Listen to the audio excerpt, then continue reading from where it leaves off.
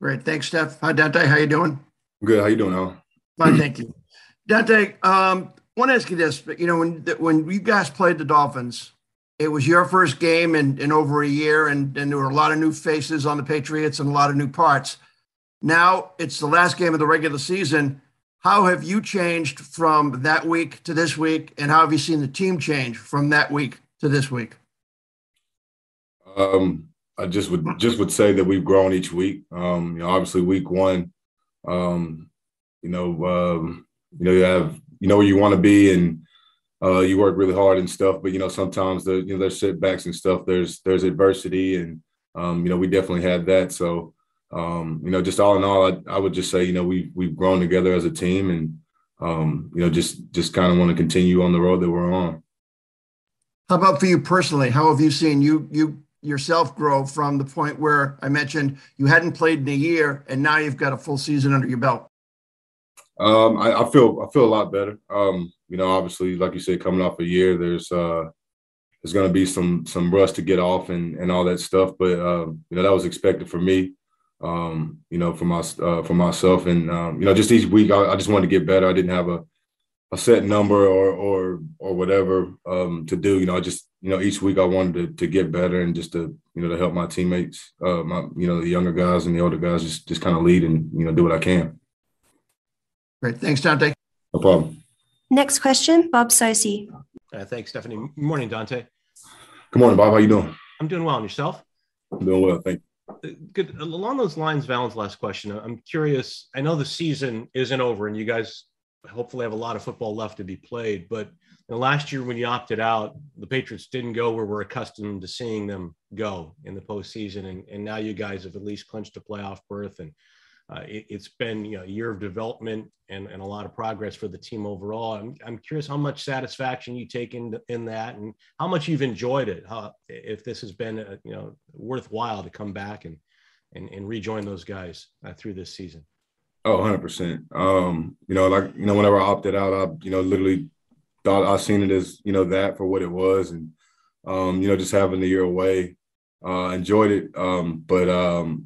Like I told Dev and I talked to Kyle and Jamie and Guy and a bunch of guys, Bentley, throughout the year. It just feels good to be back. I missed the locker room. I missed, building camaraderie and, all the adversity, the ups and the downs and stuff, the locker room talk. But it's been great. I loved every bit of it. Hopefully, continue to, string things along and finish it the way that, I know we can. A quick follow-up on a non-football note, but nonetheless related to relationships. Driving on Route 1 going north, can't help but notice the billboard. And I've seen the video online with you, and is it Miko? Yes, Miko. Miko. How did you become involved with PETA and advocate for dogs and dog owners to bring their dogs in from the cold? Honestly, they just kind of reached out. Got in touch with people kind of close to me, and kind of asked me to do it, and I was up for it. I love my four-legged babies. Miko's my daughter. I just thought it was really important, and during the cold winters and stuff, a lot of people leave their dogs outside and stuff. So I just wanted to advocate for those who can't speak for themselves. Yeah, she's adorable. Thanks. Thanks, Bob. Next question, Jim McBride. Hi, Dante. Wanted to ask you about Tua and what kind of skills that stand out to you, and what are the kind of the rules when you're defending a guy like that? I think Tua is just he's a really good quarterback. He fits the scheme and the mold of what they want to do. He makes quick, decisive reads. He's really good with the ball. As far as extending plays and putting the ball in places for those guys to go up and make plays, whether it's Parker or Gesicki. So, I just think they do a good job of using him as well as the run game. And, obviously he's had a pretty good success so far. Thank you. And we'll keep the questions just to one question each, please. Next question, Chris Ryan. Hey, Dante. You've obviously won a number of championships, 3 at the Pats, 2 in college. Is there a particular feel that a team needs to have going into, quote unquote, the postseason? And is that something that's tangible that can be judged? Can you kind of determine how that team is feeling? Could you ask that one more time? I'm sorry. Yeah, just having won championships before, like, is there a certain feel that championship teams have, going into the playoffs or going into a bowl game, a place that the team has to be kind of collectively from a mental preparation standpoint? Maybe not. I just think that it's more or less of, guys just kind of buying into, whatever's being coached, whatever the process is, and just, building off of that and having continuity, being able to do it each and every week. We kind of speak about that all the time, but, honestly, whenever you're able to roll each week and you're able to grow and, make mistakes, but, not lose from them and learn quick on the run and, make those, special situation plays, throughout the game, those are plays that, might not get talked about a lot, but those are the plays that win. So, just kind of being cognitively aware, that, we're not done learning, but also, we know what process is and we know what our blueprint is. So it's, just more about us just, putting the work in and then, going out, executing, getting stuff on the sideline, getting the adjustments and getting that done on game day. Thanks. Next question, Nick O'Malley.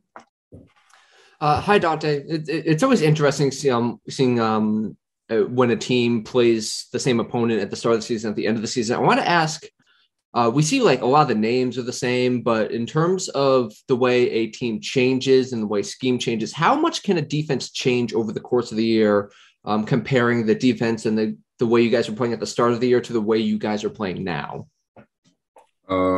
I think, you kind of come in with a mindset of how you want to play at the beginning of the season. And, sometimes things fold the way that you want them to, and sometimes they don't. The better teams are able to adjust by that, whether it's changing identity or, players being asked to do different things or something. But, I think that, overall I have a big outcome of it. Thank you. No problem. Next question, Dan Roach.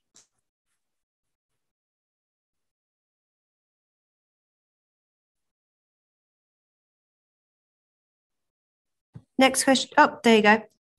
Oh, hey, Dante. Sorry about that. How you doing today? Good. How you doing, Dan?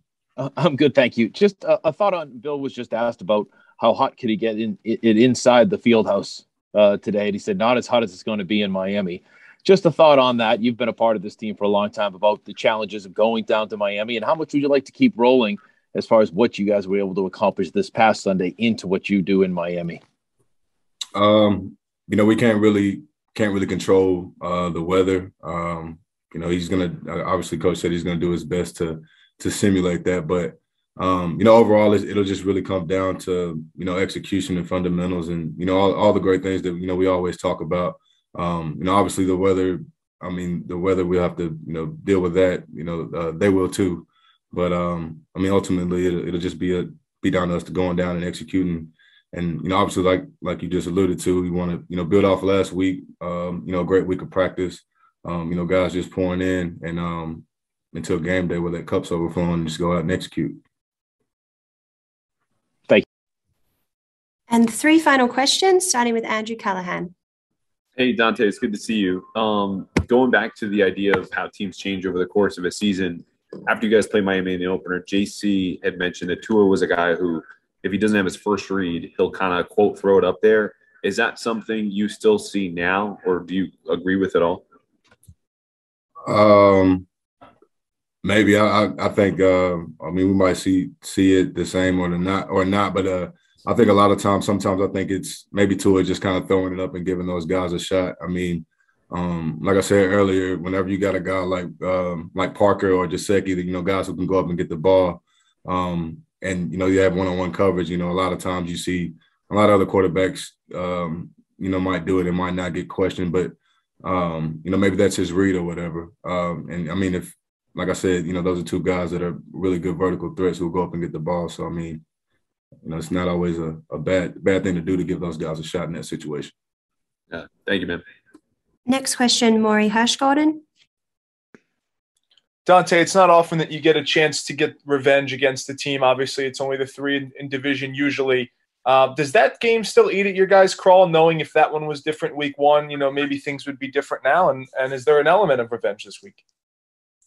No, I mean, if the first game was different, then I mean, nothing that we've done this far would literally be the same. So I don't know if it's about a revenge game. I think it's more about us just wanting to go out and play and win. I mean, regardless of what happened in the first game or not, this game is what's important. Obviously you'll go back and look at the film and see what happened or whatever. But as far as a vengeance game or whatever, I don't see it as that. I see it as a game that we got to win because it's our next game. So I mean, maybe for some other guys, but I mean, I don't see it as that.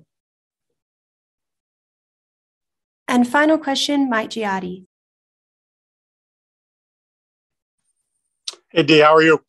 How you doing, Mike? I'm good. I think I ask you a question about physicality every week from some way, shape, or form. But in the post-game video that the team released, Bill made it a point of saying, like, that's how we have to play. And when we play that way, that's how we win. Have you felt the team sort of embrace that? And you, as a physical guy, like hearing that sort of reinforced over and over again? I think it's just something that we believe in, and not just something that coach kind of preaches. But a lot of guys want to be able to be physical. We want to be able to make the offense one dimensional and stop the run. And our offense wants to be able to run the ball and whatever situation is, whatever the number's called, we want to be able for them to call the number and us show up. So I think so. I think that's a mentality that he preaches too. But I think it's clear whenever we're able to play physical on both sides of the ball, in all three phases actually, that's Patriot ball, and that's the way we want to play. Thank you. Appreciate it. Appreciate it, Mike.